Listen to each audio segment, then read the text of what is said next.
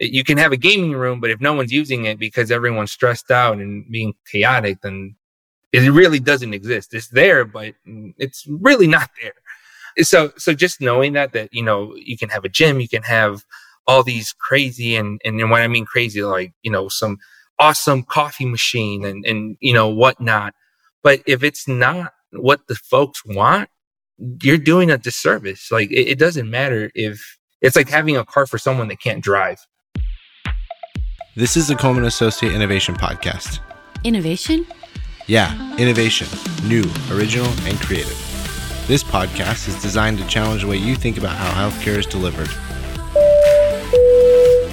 Ladies and gentlemen, the captain has turned on the fasten seatbelt sign. If you haven't already done so, please take your seat and fasten your seatbelt. Welcome to the Coleman Associates Innovation Podcast, the podcast that brings innovations and best practices in healthcare to your podcasting app. I'm Adrienne, your host, and today I'm excited to talk about staff well-being and what folks are doing wrong with staff well-being. So this is such a huge problem that we run into in our work at Coleman Associates, even if it just comes down to the basics of like, can we do this test of something new? It's like the thing that comes up for us over and over again is like, the short staffing, the turnover. And I mean, you just feel it so deeply in any organization that you're in. And so according to Gallup, in terms of kind of the big picture of the staff well-being crisis or problem is the cost of replacing an individual employee can range from 1/2 to 2 times of that employee's salary. And that's kind of considered a conservative estimate. So at 100-person organization, and this sort of statistic was like, holy crap. So, 100-person organization, which is a sizable organization, but definitely not the biggest organization that you see in the healthcare space. If you had an average salary at that organization of $50,000, your turnover or replacement costs would be somewhere between $660,000 and $2.6 million per year. Right. And that only goes up if you're a bigger organization or if you have higher salaries, but that is a huge chunk of change that can really eat into an organization's budget. And Gallup also estimates, they do a lot of work around employee engagement, that employees who are not engaged or who are actively disengaged in the work that they're doing cost the world about $8.8 trillion in lost productivity. And personally, my personal take is it's not just lost productivity, but it ends up also like leading into things like pajama time or, even longer sort of work days. And so this problem is a big one from a cost perspective and also just from like a human perspective of how we want our communities and our employees to exist, and also the future and sustainability of primary care in this country so that we are not losing everybody who is really good at this community-centered sort of care. So I brought together today 2 of my fellow Chispas, Sheree Huff and Gabriel Del Muro, to talk about this issue that we see. I think everyone has met these 2 at this point, but just in case you haven't, Sheree, she was a COO whenever she left her organization. Her background is in nursing and she worked her way up in her health center, like many people in the health center world. And Gabe did the exact same thing. He started, I think, at the front desk. Is that right, Gabe? Or was it call center? I started off as an MA. An MA. You started as an MA. I got cross-trained with the front desk for sure. Oh, yeah. Everyone in healthcare knows it sucks whenever you're good at your job because you're going to get cross-trained on everything. But you actually started as a patient, right? I was an employee. Okay. And then you worked your way up to being the clinic manager. And so I'm excited to have these 2 with me because they've seen it on the ground and from a leadership perspective, this idea of staff well-being and how you do that well and not just throw money down the drain for it to not work. So just as we kind of get started for this discussion, Gabe and Sheree, can you just share kind of what is your perspective whenever you're going on site and talking to health centers across the country? What are you seeing in terms of staff well-being and kind of how it's going? Yeah, Adrienne, be happy to share. So I would say a couple of different things that I've been seeing. To your point earlier around turnover, unequivocally, turnover has been a challenge over these last couple of years, especially, I think always, but especially over these last couple of years. And the impact of that turnover. And really when you start thinking about the people that are left when, one of their colleagues leaves and the workload that they end up taking on absolutely has a significant impact. And then the other area that I would share just around the staff well-being piece is there are, I guess, different focuses of well-being, right? And I see and hear a lot about, about wellness initiatives, about self-care and things that people need to be doing in order to manage their own well-being, and 100% support that. That absolutely makes sense. Leaders also have a role, though, especially when we're talking about drivers of turnover and the things that are creating stress within their organization. Leaders can have a huge impact. And I think that's a lot of what we want to talk about today, is what leaders can do and ways that they can make an impact. Gabe, what's your perspective on this? I would agree with Sheree. I think a lot of the issues now more than ever, I think with COVID, right? Like there was huge turnovers. There was, folks looking at different industries and whatnot. It's also how good are your processes in place? I remember being, walking in as an MA the first day, and it's like I saw paperwork up the wazoo and it gave me a migraine. And I was like, I don't know if this was going to be for me, right? I stuck it out and I'm still here. But I think part of it's also like how well you have your processes that make it a place where it's an environment that you like to work, right? And I know that some folks like being upbeat and being busy, but it can't be, the busy is different from just chaotic and productive, right? So you'll have to make sure that what you're doing is productive and not just either chaotic or reactive to things that we could have thought about or planned differently. That always makes me think about, I think there's folks out there that think like the key to staff well-being is, we have to have the beanbag chairs and we need to have the private chef that's there and we have to, have nap pods. And to be clear, I am very open to folks trying out nap pods.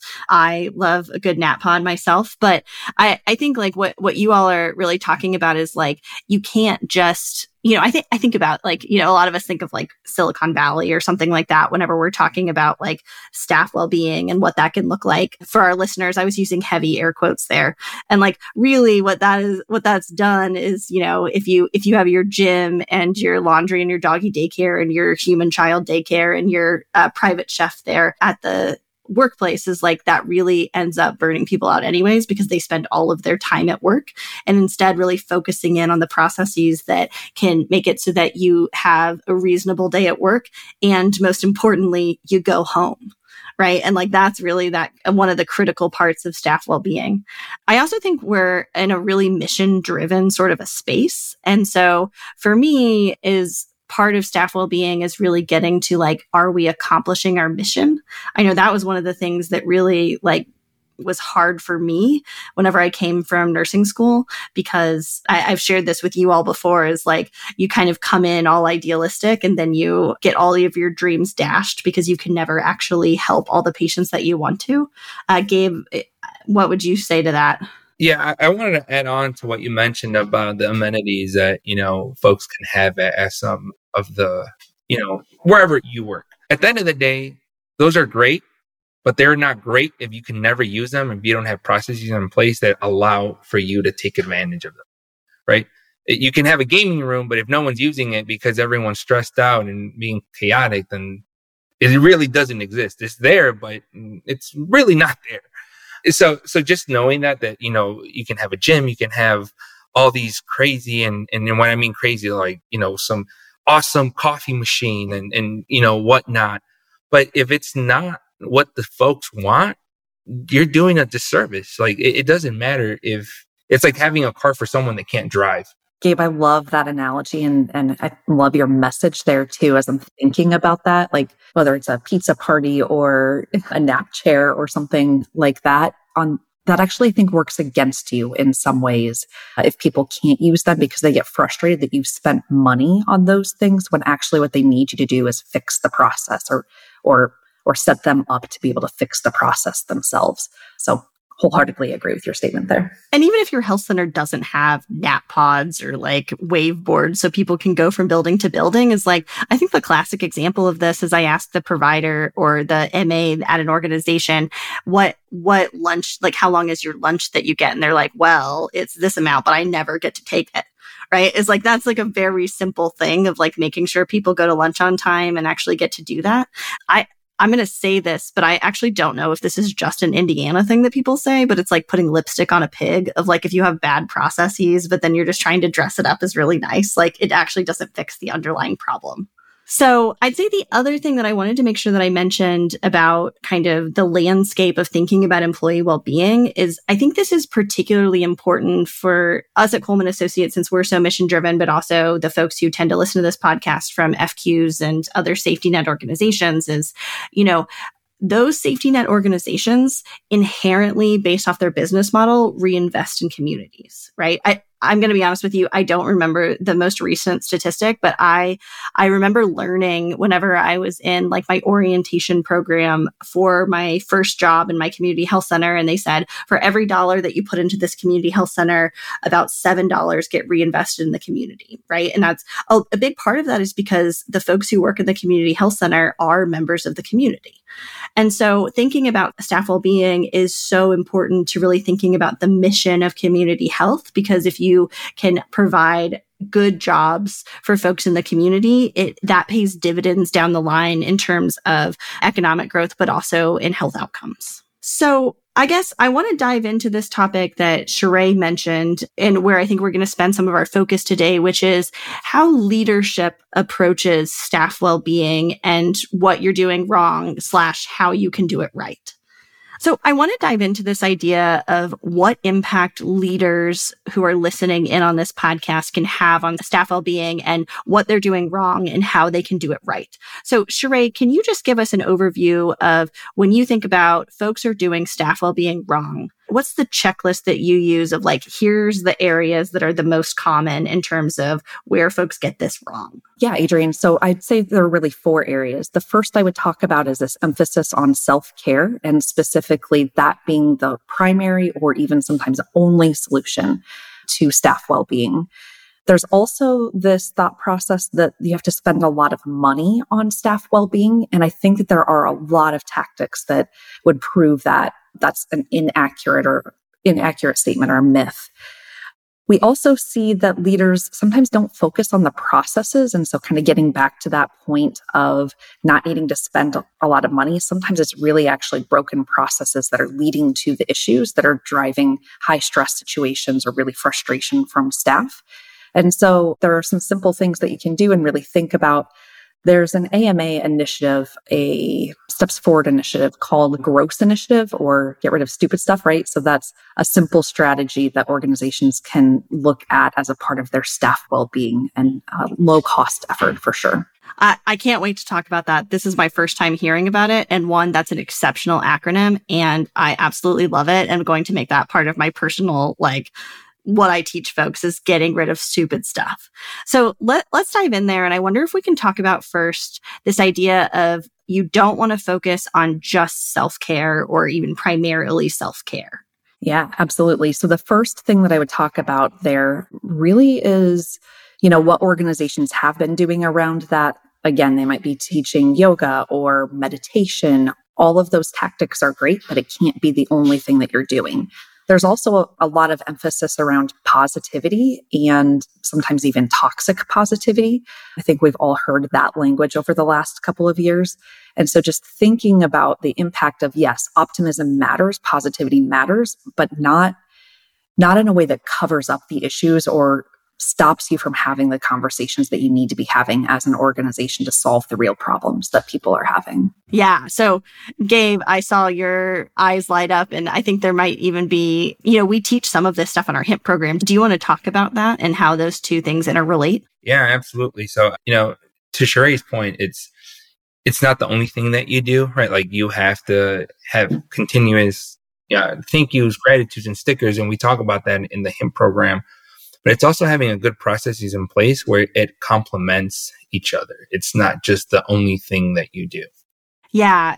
And so what Gabe's referencing, for those who haven't been through our high impact management program, is one of the things we teach people is we ask them to build new habits around writing down gratitudes every day, sending out a thank you note once a week to somebody who's done something great and making it super specific and genuine. And then we have people track their mood with every day or how their workday went with stickers that are very fancy. They are smiley faces, neutral faces, and sad faces, so that folks can figure out the patterns in what is working well in their work life.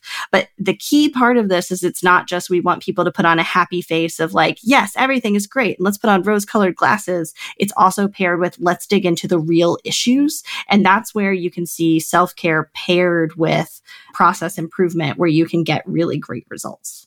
Okay, so in terms of not spending a lot of money, I'm really curious, like, what are some of the tactics that you all see that folks can do that are not overly expensive to do that can really impact staff well-being? I think part of it's recognition, or like the well-being. It's recognizing someone that does amazing work in a genuine way. You just can't rotate like an employee of the month, but it needs to be someone that's really high performing and producing results for you and or the patients. So having some sort of, employee of the month. I've seen others get into being raffled off into like small incentives, either some coffee or, a gift basket. In our organization, we had breakfast with our CEO. It was like a catered breakfast. We would go downtown and just speak about the issues that we were seeing and having like that one-on-one conversation. And it was just not like, just one individual. It was like a group of folks. And then that was an incentivizing. Like I went a couple of times, and I think as an employee, it's so like, you don't spend a lot of money. It's breakfast and you're just having a conversation and really digging into the issues of what needs to happen and to continue to move the organization forward. That's such a win-win solution. You're right, is that doesn't cost a lot of money, but not only I'm sure they brought their superstars together so that you could be heard by the CEO, but I'm sure that the CEO was like taking notes on like, okay, my superstars are saying that we need to fix these specific processes. And, you go in and make those improvements and it helps the organization overall. Yeah, absolutely. I can see why you got invited a couple of times, Gabe. Sorry, were you going to add something, Gabe? I cut you off. Yeah, no, I was just going to say that it was great to see that your ideas and what you were saying, it might have not happened like overnight, right? But there's definitely a follow-up, and then you start seeing the transformation. That is a way to have staff well-being. That is not losing the eyes on the prize on our patients, but it's fixing some of these issues, having that staff engagement and well-being, and it's also providing better quality care than we had before. Absolutely. Sheree, what are you thinking? Yeah, this really makes me think about how you're communicating as an organization, and even setting some goals around staff well-being and maybe processes that drive staff well-being.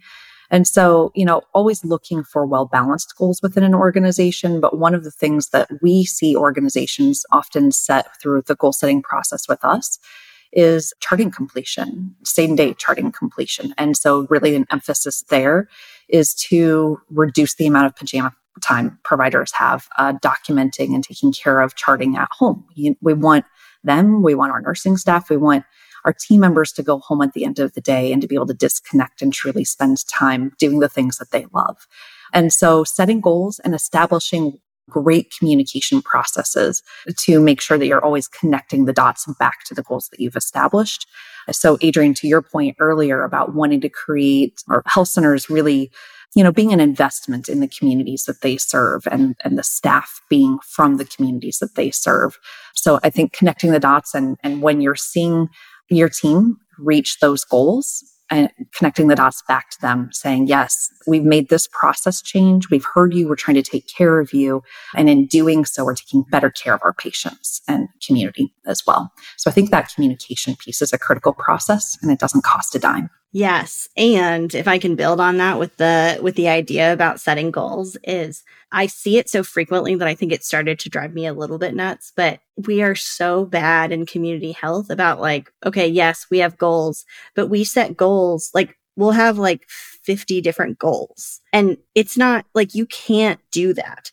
Right. And I often have leaders that come to me and are like, well, I don't have time to do these things because I'm being pulled in so many directions because we have so many priorities. And I'm like, you're the leaders who set those priorities, right? And if everything's a priority, nothing is a priority. And so I think being really intentional about where do you want to get to an organization and putting all of your effort into the things that you need to do to get there, and as in the spirit of, what is it, getting rid of stupid stuff, like don't do things that are not absolutely necessary to get you to your goals or that like are a legal requirement, right? Is like, I know at my organization, we were notorious for any grant that came across our desk, we were going to say yes to, regardless of if it met our mission, if it was something we were going to be good at, if it was something we could actually do.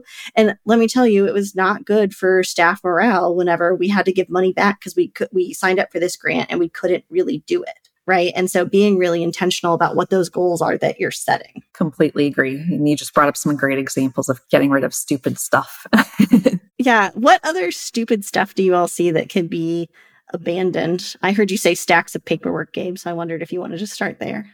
I mean, as an employee, no one likes paperwork. Like, it's just such a redundant thing. Like, we're in a world where everything can be digital. So finding ways and an avenue is really in creating this platform where you're able to electronically sign compared to giving a paper to a patient for them to sign, scanning it, and then throwing it away. Like, that's such a time consuming, process that those small things are staff well-beings, like making their jobs easier in a way that we're like saying, yes, we need this because, it's a legal form or whatever, which of course we need to sign, but there's also pads now that patients can sign and can go directly into the EMRs.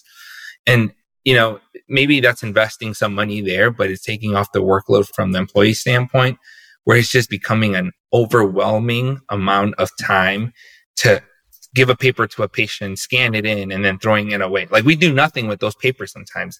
And it kills me to see that, not only from a process standpoint, but also from an environment standpoint. Yeah. And Gabe, the classic example is, I think a lot of people don't kind of forget about, having a piece of paper is not just one extra piece of paper for patient to fill out. It means that at some point somebody has to print that piece of paper out, help the patient fill it out, put it where it's supposed to go, which often is entering it into the EHR and scanning it somewhere and then figuring out how to destroy it appropriately. And so every piece of paper has this additional work that's tied to it.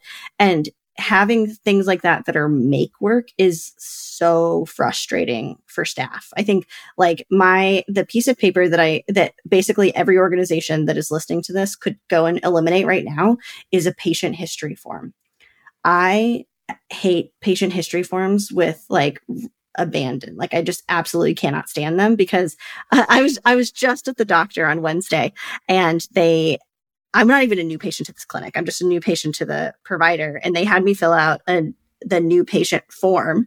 And then at the end of the visit, after he and I had already talked, he's like, oh, I forgot to look at this. Let me just check and make sure there's nothing serious on here. And honestly, that's best case scenario for most patients. Filling out a patient history form is you have somebody who is a nurse filling this out and so knows what everything on this form means.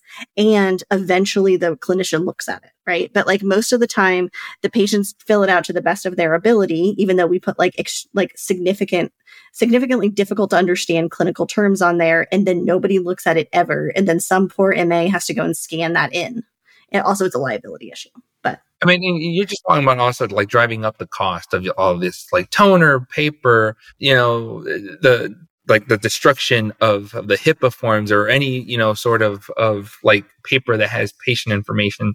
And it's so freaking time consuming and overwhelming, and just a compounding effect of how many sites you have, number of patients, number of providers. And then you just make the math and you're yeah, we could definitely invest in some pads, right? And it's just thinking differently for sure. Yeah. What's other stupid stuff people can get rid of? I love this category.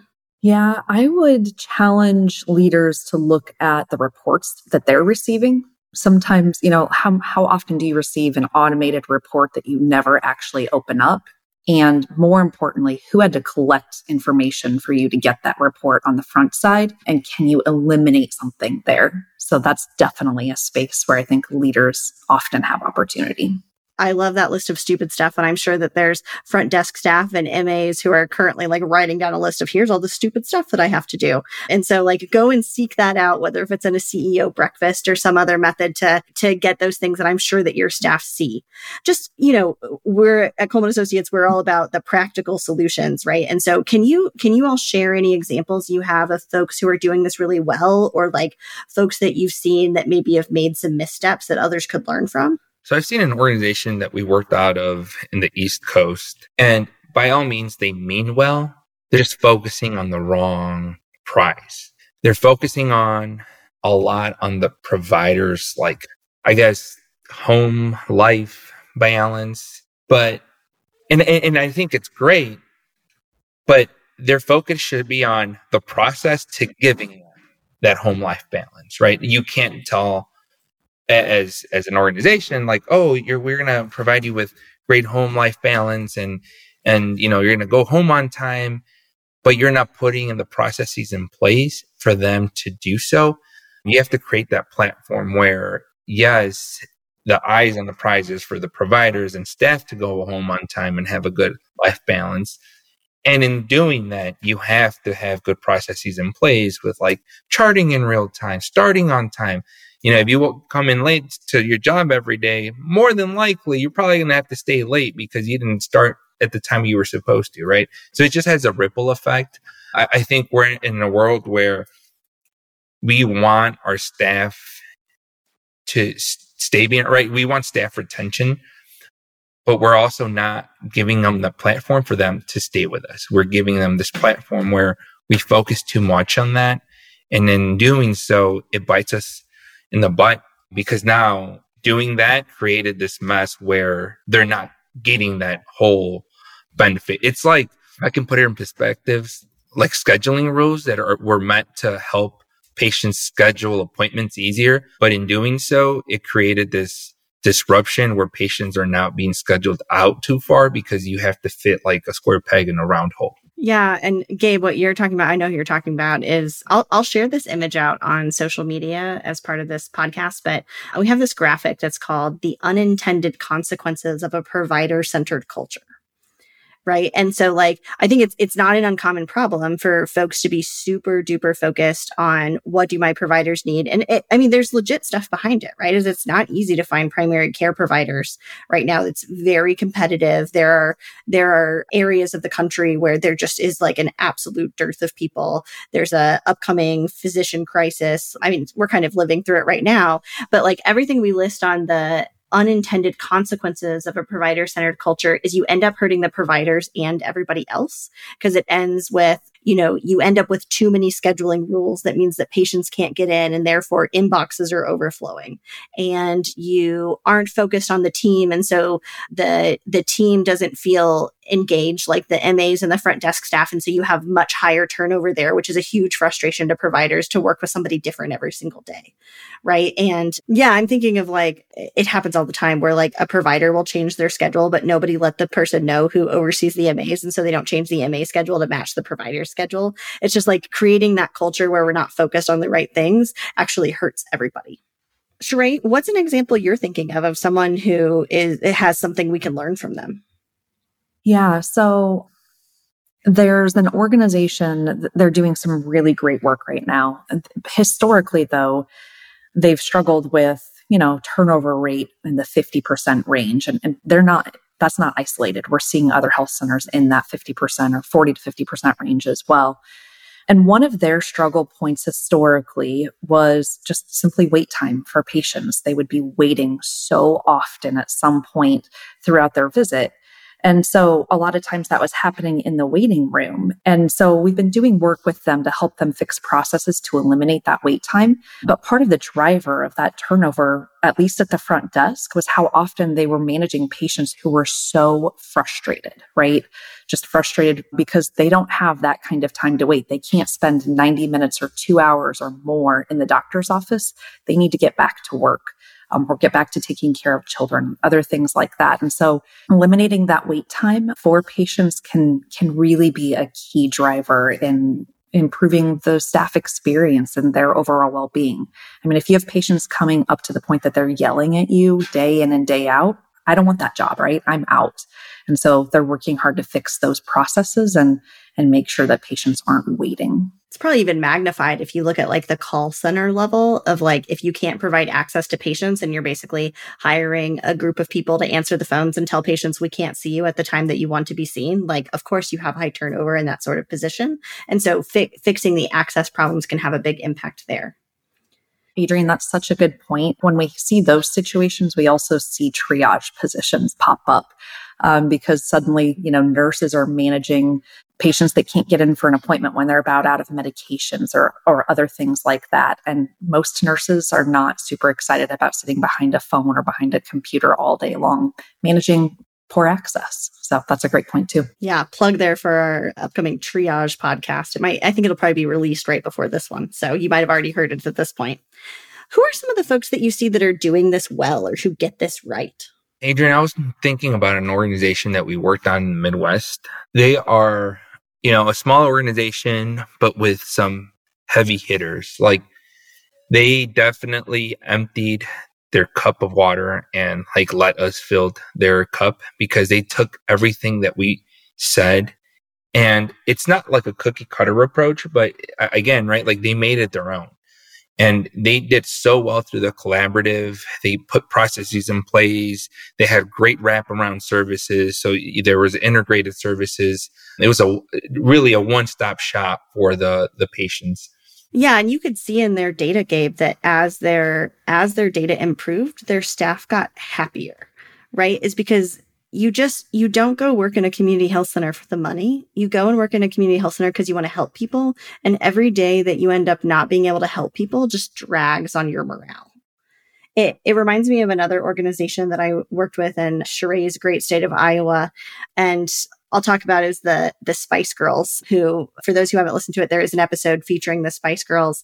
But I always think of them as such a great example because even since that episode was recorded, basically their organization has signed them up to basically, with their permission, to be clear, to go and coach other folks in their organization at different sites. And just this idea of creating a system where you have that bottom-up approach of change where you can elevate the people who are doing really well and recognizing that work and not just providing and providing the solutions that your superstars really want to make better processes. I would also say there's something to be said for how accountability and making sure that you're following up on low performers has a big impact on staff well-being. And to me is that's really where I saw somebody take the cultural aspect and be like, okay, we are going to prioritize the folks who are doing the work to make our organization better. And they just soared after that. I love that you touched about the high performers and low performers, because I think that in itself, that's where the staff well-being happens, that, folks are doing it wrong. And one of the concepts in HIMP, in the high impact management program that we discuss is, how do you address low performers? And almost every single time that we have this discussion, folks give more work to their high performers than they do to their low performers because they know that it's going to happen. But as a employee that you're, helping and really giving it your all, and you keep getting stretched, that's where the well-being happens, that it's not addressing it correctly. And then you see that someone that's just slacking or getting less work, that's when it causes this big disruption as far as as a manager, you are giving me more work when I'm already, stretching myself for the organization. So it's really looking at how do you, back to your point, hold folks accountable so that there's a level setting of what's expected, right, from everyone compared to this is what I expect from Sheree because I know that she's a high performer compared to little John Doe over there he's a low performer. Yeah, I mean, it's so funny is all of us on this call are millennials, and the millennial generation always gets made fun of how much we like participation trophies. But don't do participation trophies in your organization, right? Reward your high performers. This is 3 millennials begging you to do it, of it makes such a big difference in terms of staff morale of when work that hard work gets recognized, people appreciate that. So I just want to give a big thanks to Gabe and Sheree for joining me on this. I think we have like a couple of really practical steps that folks can steal.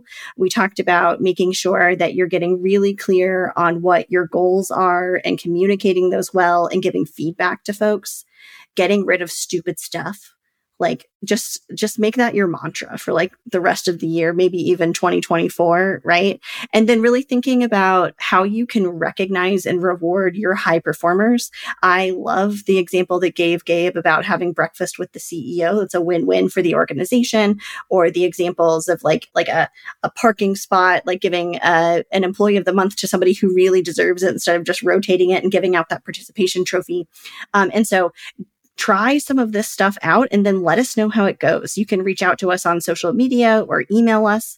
So again, just a huge thanks to Gabe and Sheree for taking time out of their day to talk to us. Make sure that you like and subscribe to the Coleman Associates Innovation Podcast so that you never miss an episode. You can get it anywhere you get your podcasts. If you or someone that you know should be interviewed for an episode, shoot us an email at notify@colemanassociates.com or reach out to us on social media. We'd also love to hear if there's specific topics that you want to hear about. And to keep up with all the Chispa happenings, make sure that you follow us on LinkedIn. And a big shout out to Nikolai and his team for all of their podcasting help. We'll see you next time.